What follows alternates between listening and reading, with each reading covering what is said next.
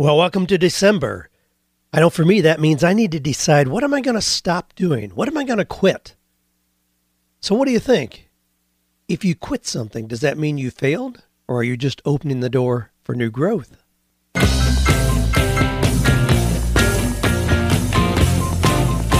Do you love your work? Do you think it's possible? Well, you're about to find out. It's time for 48 Days to the Work You Love with Dan Miller on the 48 Days Online Radio Show. Whether you need a professional tune-up or a work overhaul, this is the program for you. Now, here's your host, Dan Miller. Well, our partner sponsor today is Harry's. Harry's.com. That's where I get my razors that I shave with. I hope you are as well. I'm going to give you some ideas for some really cool Christmas gifts here in a little bit. Well, here's some of the questions we're going to be dealing with today. I am beginning to question how beneficial setting goals really is. Geez, I love that question. We'll unpack that. Here's one. Somebody says, how can children in poverty start a business? We need to get some responses for that. And I know you as the listeners will help me out on that.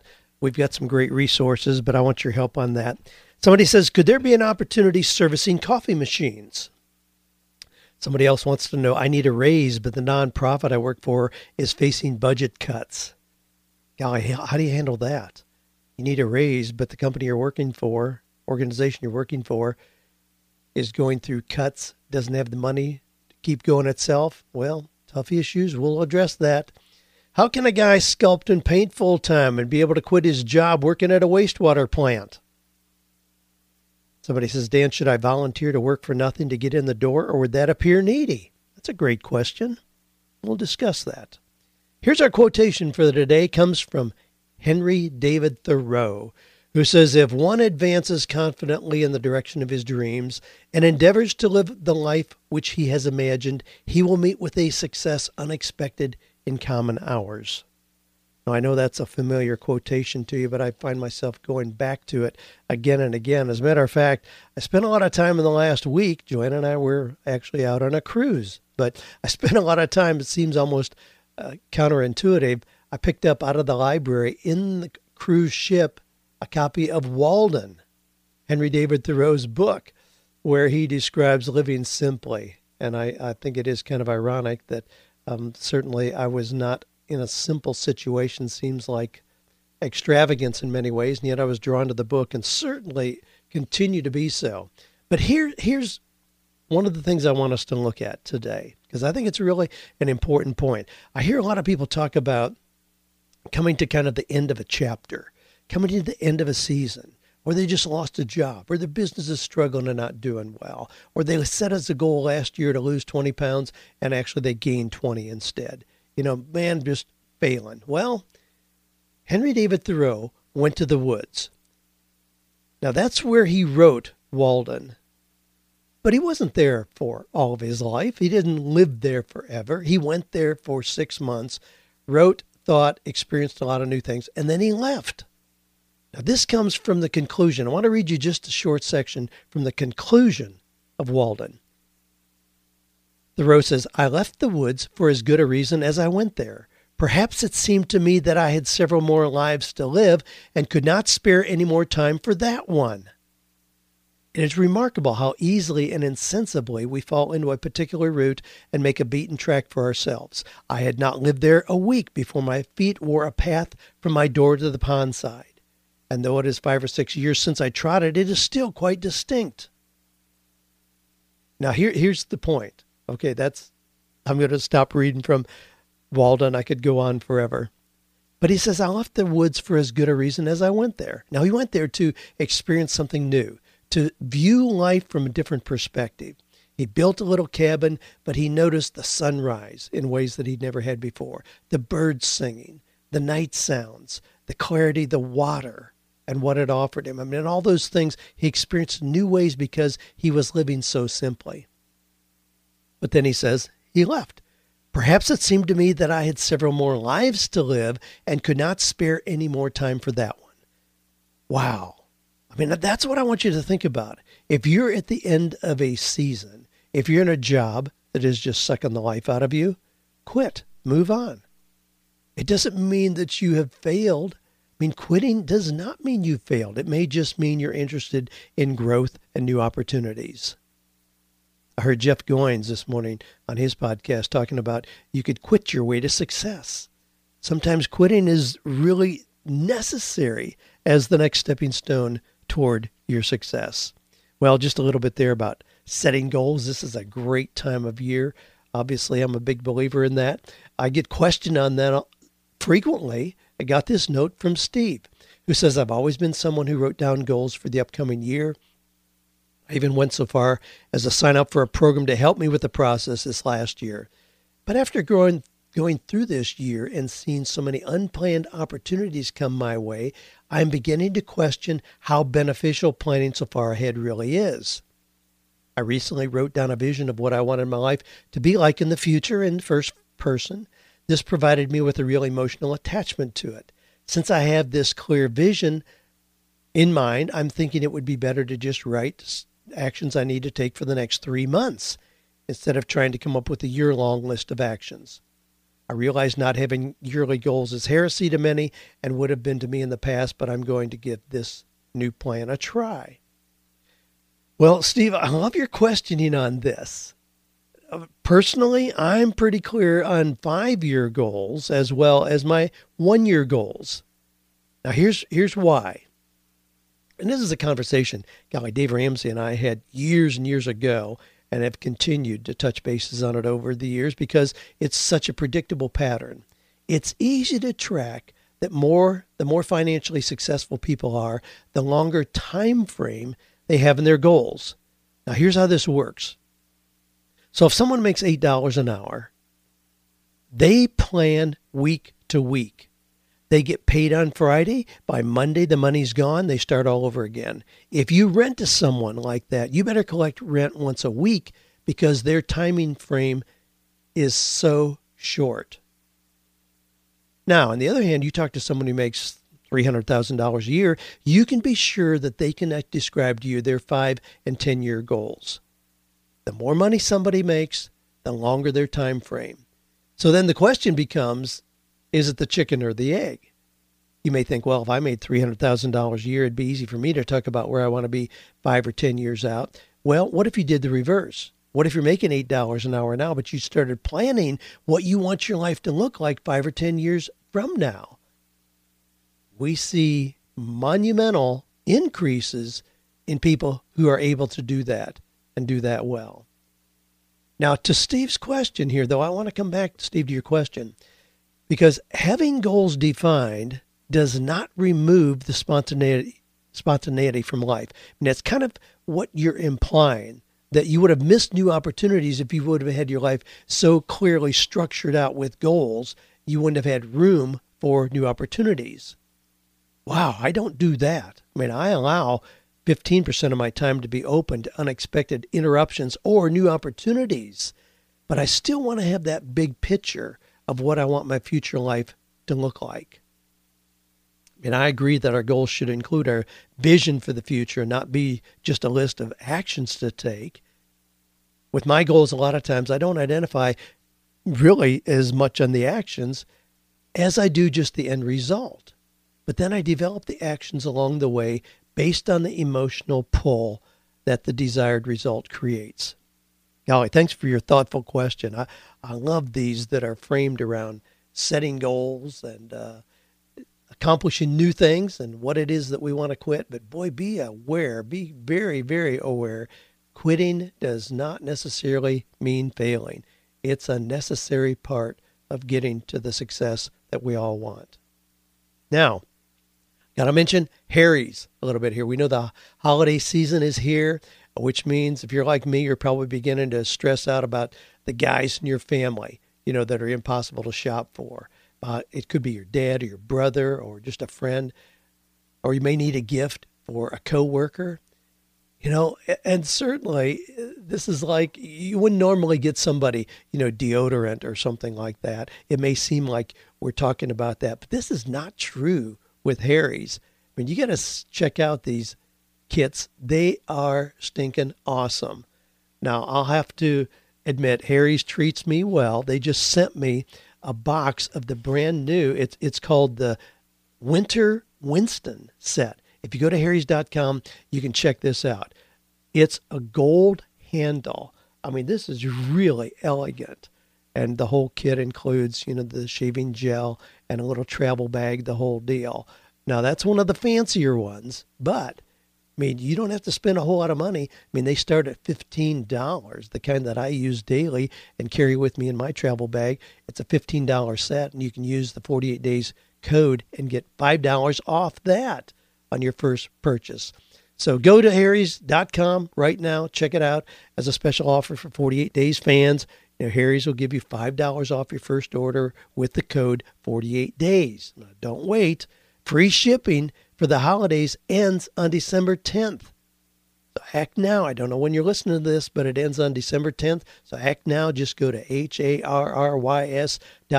enter 48 Days, and you're going to be set for some really cool gifts that the guys in your life are going to thank you for. Trust me. Well, let me just include a couple of success stories here. A lot of things happening in the 48days.net community. If you aren't a member there, you ought to be. I don't care if you're an employee, if you're an employer, if you're an entrepreneur, if you're retired, or a stay-at-home mom. It really doesn't matter. There's enough things happening there that are just worth your time, worth your while to be involved. Greg Davis started a discussion on productizing your passion.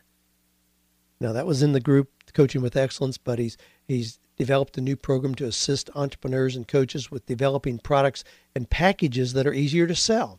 Now, one of the things you hear me talk about, Dan, that you hear me talk about a lot is if you're a coach, speaker, author, is you need to repurpose your content. You need to give people multiple ways to experience your core message. Greg has a service here that he's providing on how to turn your ideas into products.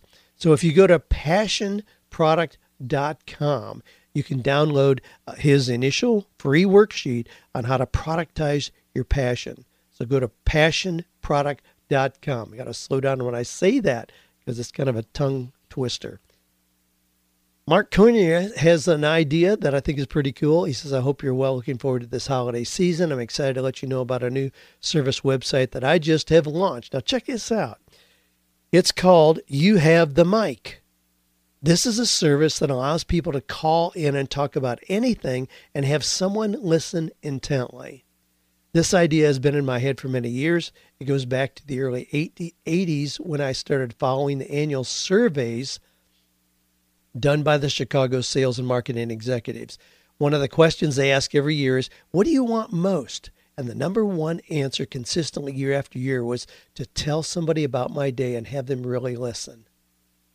Wow, that's pretty profound when you think about it. People are that desperate to have somebody just listen. So he has set up You Have the Mic, M-I-C, youhavethemic.com. When clients call, I will confidentially listen to anything appropriate they wish to talk about. Most people listen to respond, but I will be listening to understand. No advice or direct coaching will be giving. Now, so here's the deal. You go check it out. You can select on there, and I did. I went and checked it out. So it's youhavethemic.com. Mike has set this up, one of our active members in 48days.net. You can choose a free 10-minute session where he'll listen, question, and encourage. Or for $49, you can set up a 30-minute call where he goes a little more in depth. But 10 minutes free to have him just listen and affirm and just be a listening ear. I think that's a pretty cool idea. Now, I'm not sure you can leverage that enough to create significant income. That I'll be curious about because it's obviously time and labor intensive. It requires Mike's listening ear while he's listening to one person. It's not easy to scale a business like that, but perhaps he'll come up with ways to scale it when he hears some of the things that people want so desperately from that. Great idea. I love the concept. I'll have to think about that a little bit. We got some pretty interesting blogs going on over there at 48days.net. Mickey Vandeloo has one on 3 ways to maximize your next professional conference experience. Marcy Travis has a really cool one on Seeking My Dream Job, where she goes through that. Matt Soderstrom has one on What Do I Want My Legacy to Be? That one really jumped out at me. He's got a really cool old car graphic on part of his blog there, but just talks about what are we doing to leave the legacy that we want. Well, that and a whole lot more important to listen to out there. We want your stories as well. Always love the success stories, things that people are doing. We've got a whole bunch of people releasing books again. I communicated with Pat Flynn this morning. He's got a new book, Will It Fly, that I'm really eager to have come out. Joanne's, my wife, has her new book. We should get copies today, we're told. Creating a Haven of Peace. I'll be sharing more about that in the next couple of weeks. A whole lot of authors releasing books, new products as we roll into the new year here. Congrats on doing that. If you got a story, just go to the 48days.com site, click on Ask Dan. Leave your story there. Be happy to share that in an upcoming podcast. Well, Ben asked, I can't find the episode where you mentioned the book scavenger who recycles and sells via Amazon. I'm trying to reach out to him about some of his operations. Thanks. Well, that guy, that book scavenger, is my friend Greg Murphy from up in Cincinnati. The easiest way to find him is to go to his site, 7figurebooksales.com. You can go there. You'll see some videos from him. Now, I'm going to be doing some promo with Greg as we roll into the new year. We're going to do something in January where I give him more of an opportunity to share his idea, what he's doing, and then how you can model what he's done with his business. So we're going to be pulling that to the forefront and really telling you how to do that, how he's been so successful. He'll sell over $3 million this year in old books that other people threw out, essentially. So I want to tell you how to do that.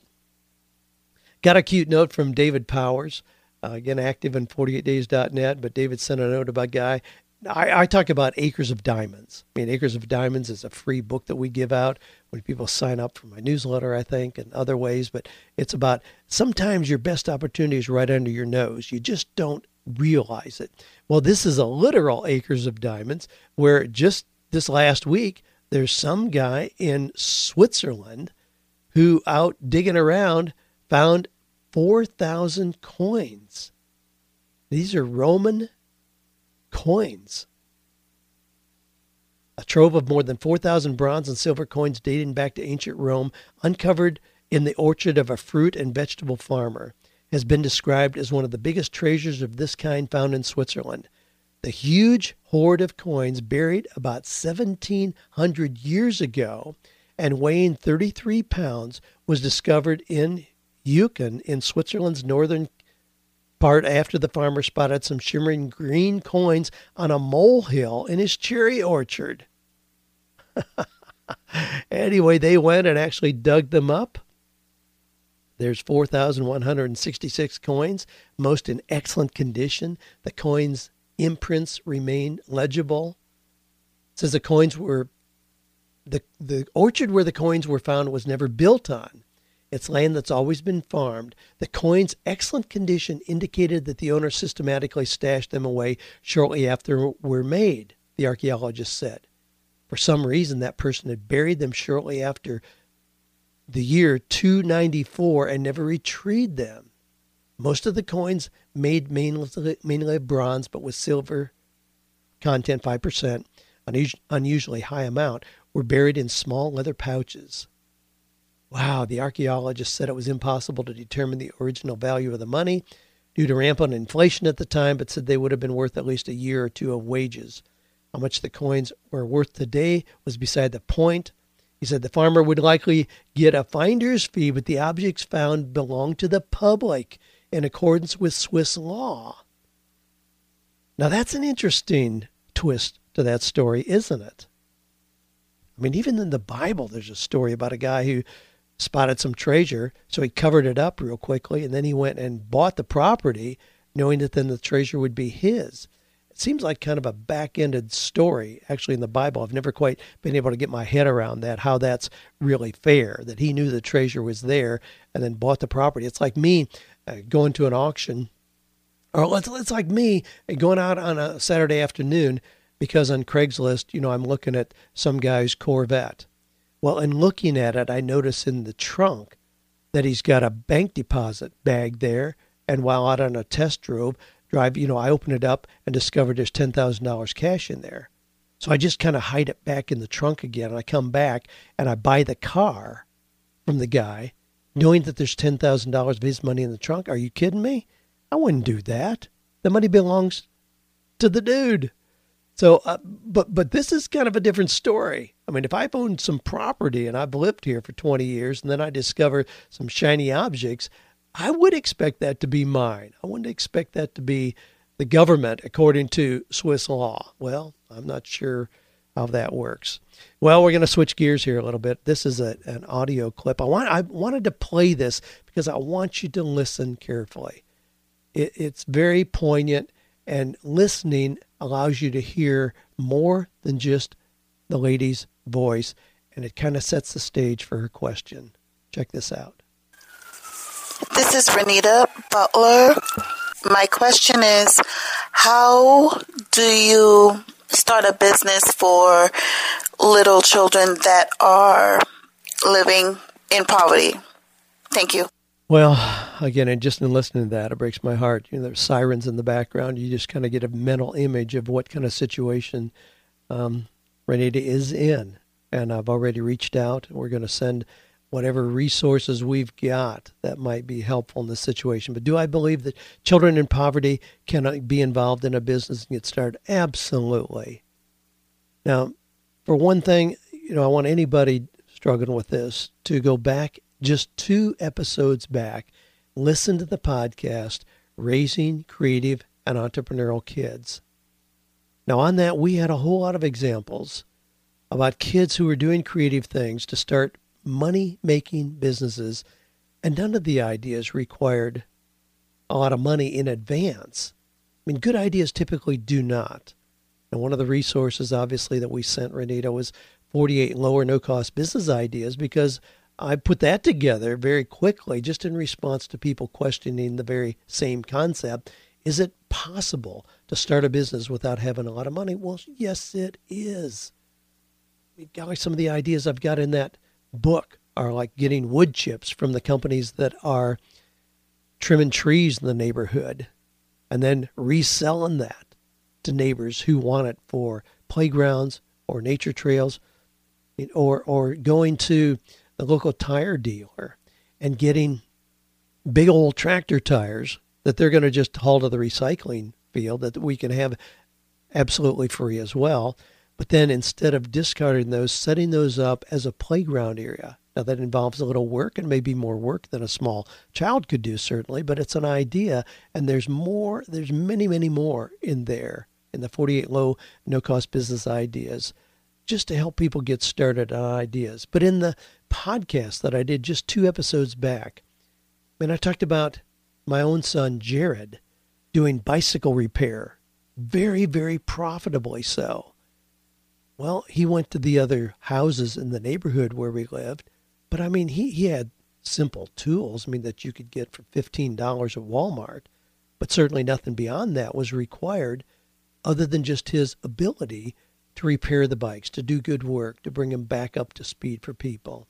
And Ashley, my daughter, made apple pies and got paid really what she was. I checked on it because I wanted to make sure I was accurate. And of course, Ashley now is 33 years old. So this is some time ago when she was in high school, but she was selling her pies for $20 a piece and usually had a waiting list. And often people would buy like 10 at a time if they were going to have an event and just wanted a stockpile. Now with that, she would have to have the money up front for the ingredients. Now, I don't know how much that is, but I suppose it's a couple dollars a pie. And certainly there would have to be that. But there are low-cost business ideas. In that podcast, one of the ladies talked about one summer their neighbor hired a team of men to repair his farm fence that was adjacent to their backyard. And one of her sons, who was in the 5th grade at the time, set up a little food stand, started selling food. Now, he was responsible to purchase the food and pay for it. But certainly not a whole lot required in advance. Somebody said, Dan, my son Xander is following the Ramsey Kid Snack Honor Bar tradition with a box where I work. So a kid set up, and this is, I think, a well, I'm not sure. I don't remember if it was, I think it was like a 10 or 12-year-old kid who set up a snack box in the break room where his daddy worked. And he says he has, after restocking cost, he's making around $50 a week for about an hour's work. Austin Andrews, Andy Andrews' son, shared his story about Sporty Citrus, where he offered to take care of the citrus trees in the little town where they live. And with that, then produced the income to pay cash for his own 2013 GMC truck that cost a whole lot of money. But there's a whole lot of ideas in there, and certainly I want to encourage you on that. I'll let you know, there's a whole lot of things that kids in poverty can just as easily. The things that make money are ideas. It's not money. It's having the idea and willingness to implement. So with that, there's a whole lot of things that children can do, and you don't have to come from a wealthy family to get a start. Thanks for your question, Renita. John says, my question is regarding maintenance of Keurig coffee machines. I visited some businesses that provide coffee using these machines. My observation is that many of these machines are not cleaned regularly or the filters changed. Yeah, they're low maintenance machines, but sometimes low maintenance can also mean no maintenance. My question is, could there be an opportunity, even a small one, in servicing these machines and charge a monthly fee? I would provide the cleaning, changing the filters when needed, also provide the coffee pods, as well as the cream and sugar. Also, what do you think about having the customer rent the machines from me, and I still provide the monthly maintenance and supplies? Thanks, Dan, for all you do. You're a real blessing. John, I love your question, and I love where you went with it in the second phase. Because the more you provide speed, efficiency, and convenience for people, the more you can profit financially. So is there an opportunity to maintain the Keurig machines? Yeah. Is there enough opportunity there? I'm not sure. I mean, I think it would have to be a pretty significant usage and a pretty significant number of machines to make that scale enough to really be profitable. But I love your next step. Now, this has certainly been done. There are companies that do provide the coffee machines in all kinds of different forms, vending machines. But it's certainly worth pursuing because the Keurig machines are such a hot ticket right now. And for you to come in and say that you will provide those at no cost, and they're very inexpensive. I mean, we have a couple here at the sanctuary, and I know they aren't a whole lot, or I wouldn't have approved it. I'm not a coffee drinker, but I said, okay, since it wasn't a whole lot of money, just to satisfy coffee drinkers who do come through here.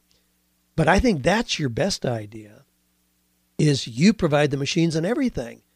Then it's your responsibility to maintain them, and if something breaks, you just replace it. I think that's your best idea. Yeah, I think that's a real opportunity. I've mentioned at times the fact that we live in the country. We live outside Franklin, Tennessee, and our house is on a well. So we don't have city water. Well, we love the well water. It's very pure and clean and full of minerals, but because it is full of minerals, we run it through a filtering system and a water softening system. And you've probably heard me talk about the fact that, like twice a month, I got to pop my head in the little building where we have our filter and water softener and check the level of the salt. And then, oh my, here it is low again. Well, I got to run by Home Depot, pick up some bags of salt. And the car that I drive on a daily basis isn't even appropriate to pick up bags of salt. So I got to switch vehicles, drive my little Suzuki wagon or something else where I can go by Home Depot, get the salt, bring it out here, and then back up, unload the bags, open the bags of salt, and put it in. Would I welcome a simple service to come by a couple times a month, just check that, maintain it, keep the salt up? Yeah. And the fact, here's the irony in this. I live in Williamson County, just south of Nashville, Tennessee. Williamson County, it's where there's a lot of country music stars, Luke Bryan, Vince Gill, Amy Grant, Alan Jackson, Nicole Kidman, Keith Urban, we go on and on. They live in the county where I live. It's the highest income county per capita in the state of Tennessee, 11th in the nation. So that means that a lot of people aren't really pinching pennies, but a lot of people like I are on wells. They're not on city water, and they have the same setup that I just described, water filter and water softening system. Is there an opportunity to put together a group of people where there's 100 places that you're servicing, like me, where you pop in, take care of that? I would have to believe that there is. But sometimes those are the kind of things that you see as opportunities. Absolutely. Put together a plan and work on it. Make it a business. Great question, John. All right, Lou from Illinois says, I currently work for a nonprofit organization that serves low-income families. I've been working with the organization for a little over a year. Recently had my annual review. I've genuinely looked for ways to serve, connect with staff, and bring value to our clients and organization. Volunteering to help with community events and lunch and learns, taking on a second role in the organization to help reach out to the community, looking for ways to fill needs in the operations, like creating a cheat sheet for our staff, for more standardized practices, aim to provide the best customer service. My question is, this year we've recently had budget cuts, and I know that I've been underpaid in comparison to market value. I'd really like to ask for a raise. Is this appropriate right now? If so, what's the best way to ask? Well, Lou, it's a very fair question and a very fair approach. However, we have to identify what is it that you can control and what is it that you cannot control. You may very legitimately deserve a raise because of all the value that you described that you're adding and the fact that you've been there a significant amount of time. You're loyal, responsible, effective, productive employee. However, if the organization doesn't have money, they don't have money. They can't produce it. So what you're going to have to decide, I mean, you can ask, but it doesn't sound like your chances are very good that that's going to happen. Now, in a nonprofit, I have known people who have been told that they could have a job at a nonprofit as long as they raised enough money to cover their salary. Now, personally, I think that's a pretty weak business model for an organization to have, but it's certainly not uncommon for a nonprofit to say, you get out and raise enough money to cover your salary, you can keep your job. And if you raise more money, and I've known people, I actually knew a pastor one time, this is kind of a, I don't know, interesting story. I'm not sure if it's funny or sad, but it's an interesting story where he came in and said that he would simply pastor the church and simply take 10% of whatever income the church brought in. So in the early years, it was a very small amount. So you can imagine, if a church brings in $50,000 and the pastor gets 10%, that's $5,000. But the last I heard, the church had a little over a $6 million budget, which means that the pastor was then getting $600,000. He probably earned it, growing it as he did. That's a discussion for another day, perhaps.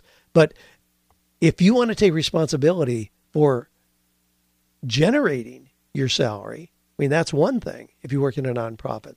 But if you want to just do your work and have them be responsible for generating funds, which they're obviously having a hard time doing, it's probably not going to happen. So the real question then becomes, do you need to continue staying there where you're underpaid for all the value you bring, or is it time for you to look for a new opportunity? Now remember our theme, quitting doesn't mean that you failed. It simply means that you're open to growth and a new opportunity. Well, that seems like a good opportunity right there to bring in just a little music. We'll switch gears here a little bit, but to remind you that we are just going through questions, real life questions from people just like you and me.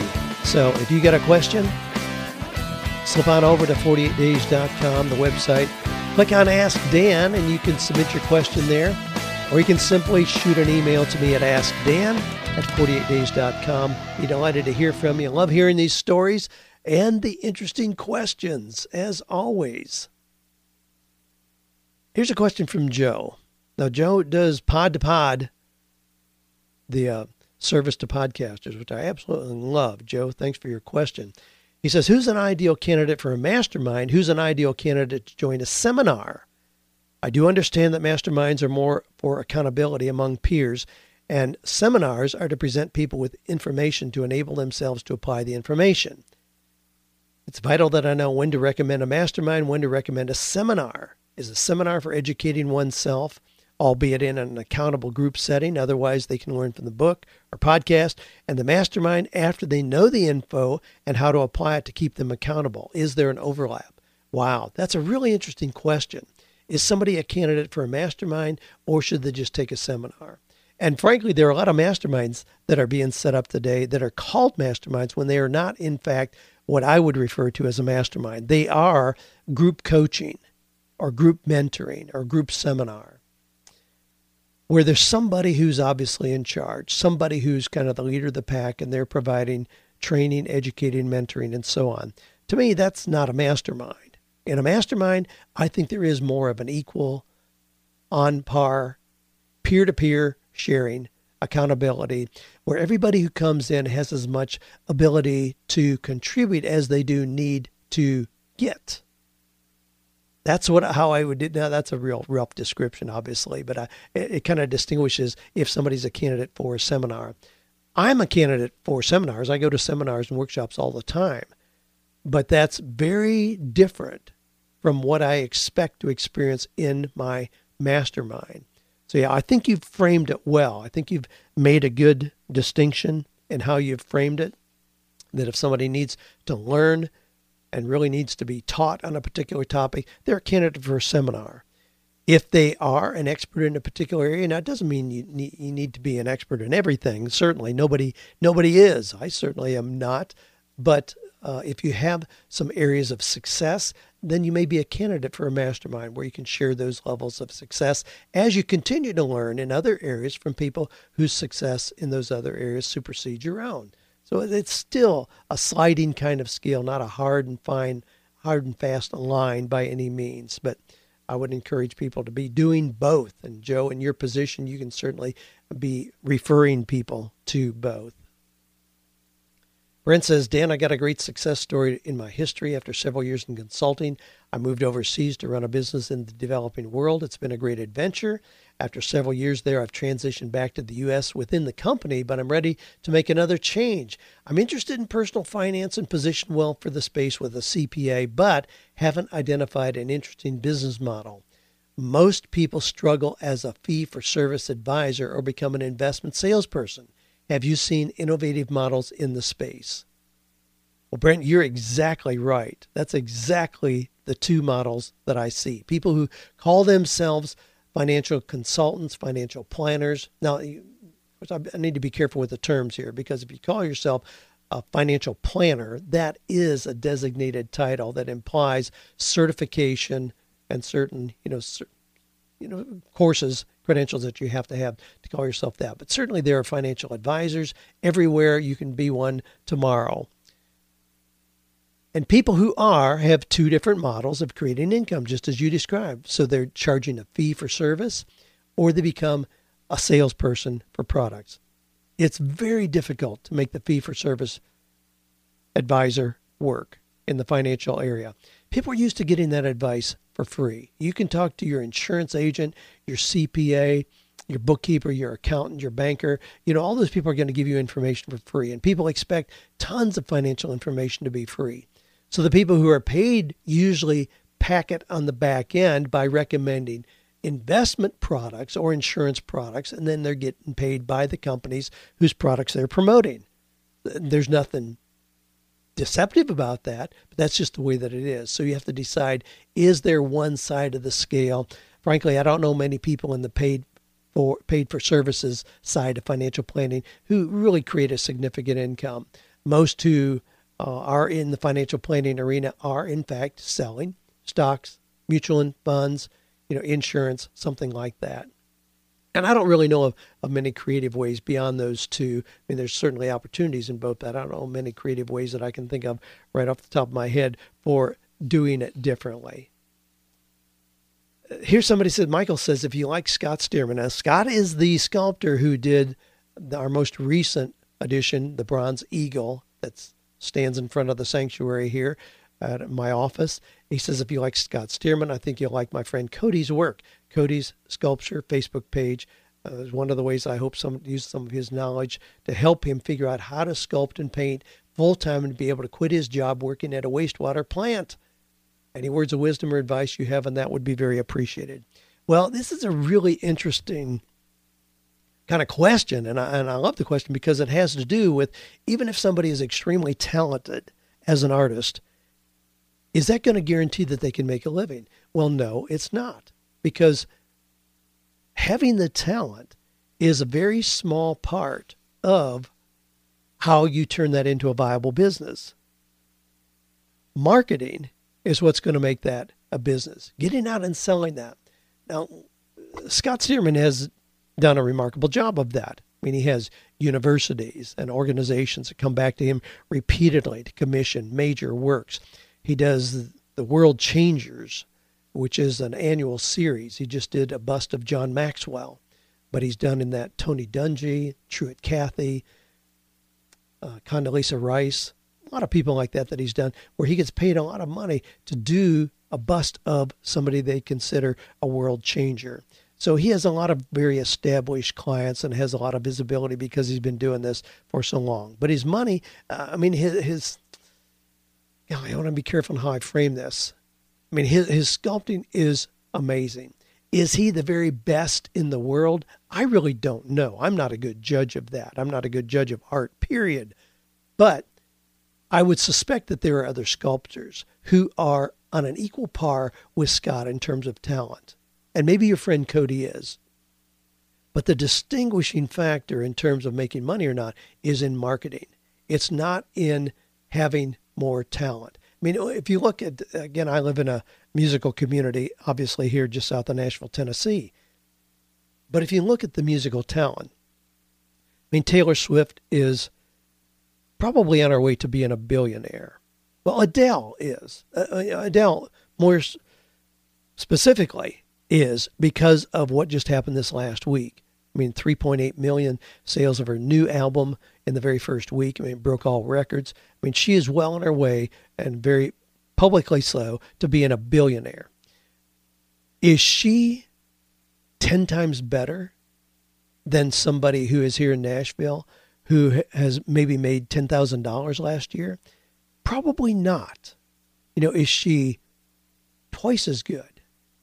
I don't really know. But there's something about the magical quality of Adele's voice and how she was positioned and how people around her have helped her market that exploded her success to the top. And I think it's remarkable. I mean, I think it's wonderful what's happened there. But it's not a matter of her being so much more talented. It's a matter of there's some other things that have come into play. And when we talk about that convergence, that sweet spot where you combine passion, talent, and money. And that money part means, how are you marketing your talent?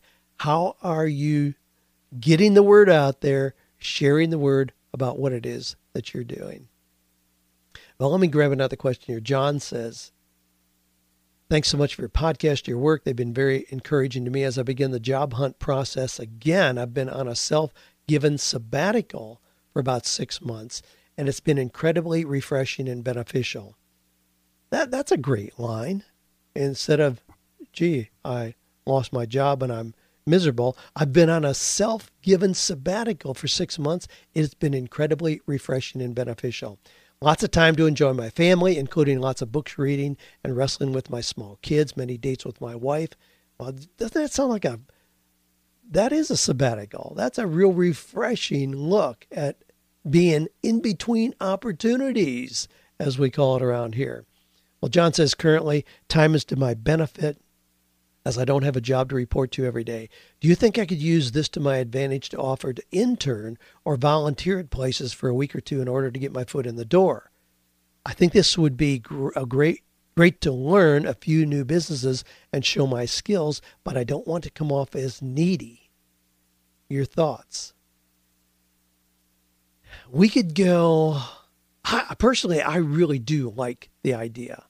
I like the idea because it so counters the approach that most people take. Now, think about, here we've got a 22-year-old graduate who just got his degree in English literature. And he goes out here with that diploma stapled to his forehead and says, you pay me $80,000 a year, and I may show up on Monday morning and do something for you. I mean, that's almost the extreme that it's taken to, where they want a guarantee with full benefits and retirement package before they ever show up for work the first day. Well, the antithesis to that would be to say, you know what, let me come work for you for a month. Then you determine if I have any real value. Now, that's a model that was talked about way back in Think and Grow Rich. Napoleon Hill talked about that. And he said most of these young kids approach the wood stove of life and they say, give me heat, and then I'll put some wood in. Or a farmer who says, Lord, just give me a great crop of corn this year, and then next year I'll actually plant some seeds and fertilize it and water it. You know, in many ways, it's very realistic to say, I'll work for you for free. Then you determine if I have any value. Now, I have several people on my team who essentially have done that. They started with no guarantee, but we right from the start established a method of compensation where based on revenues produced, they did make money from day one, but it was totally based on them actually delivering what they said they could deliver. So I think it's a reasonable plan to do that. You can present that in a couple different ways. You could say that you're just exploring. So you want to shadow somebody for a week, but in the meantime, you'll actually contribute work as well. Or you could say that I'll work for a month, and then we'll discuss whether my time and effort even have any value for you. Or you'll say that I'll work for a minimum wage. I'll work for $10 an hour for you, and I'll do that for 90 days, and then we'll discuss what the increase, if any, should be based on that. I love those kind of approaches. I love when people contact me about those kind of ideas. So I don't think it's unreasonable at all. I don't think you'll back yourself into a corner. I don't think it makes you seem needy or weak just as a result of doing that. Nope. I think you're on the right path. I think it, to me, sounds good. I like what you're doing. Well, hey, we're out of time. Got to round up things here. Remember, quitting doesn't mean you've failed. It may just mean you're interested in new growth and opportunities. This may be the time to pull the plug on something you're doing. This may be the time to stop something this year. Don't keep doing something that's self-defeating. Don't keep going to a job that's self-defeating. Don't keep running a business that's self-defeating. Don't keep working for a nonprofit organization when you're being undercompensated, not rewarded for the value that you bring to the table. Quitting in any of those situations doesn't mean you failed. It means you're interested in growth. You're a good candidate for growth.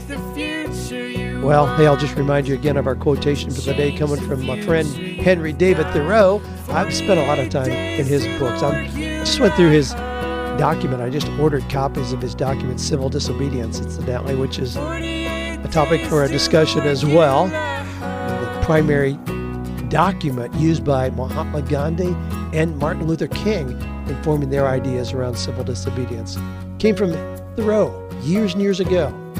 Anyway, he says, and we like to be reminded, if one advances confidently in the direction of his dreams and endeavors to live the life which he has imagined, he will meet with a success unexpected in common hours. Keep that in mind this week. Keep advancing in the direction of your dreams. And hey, keep being part of this amazing community of people who are, in fact, finding or creating work that is meaningful, purposeful, and profitable. Take all you've got to make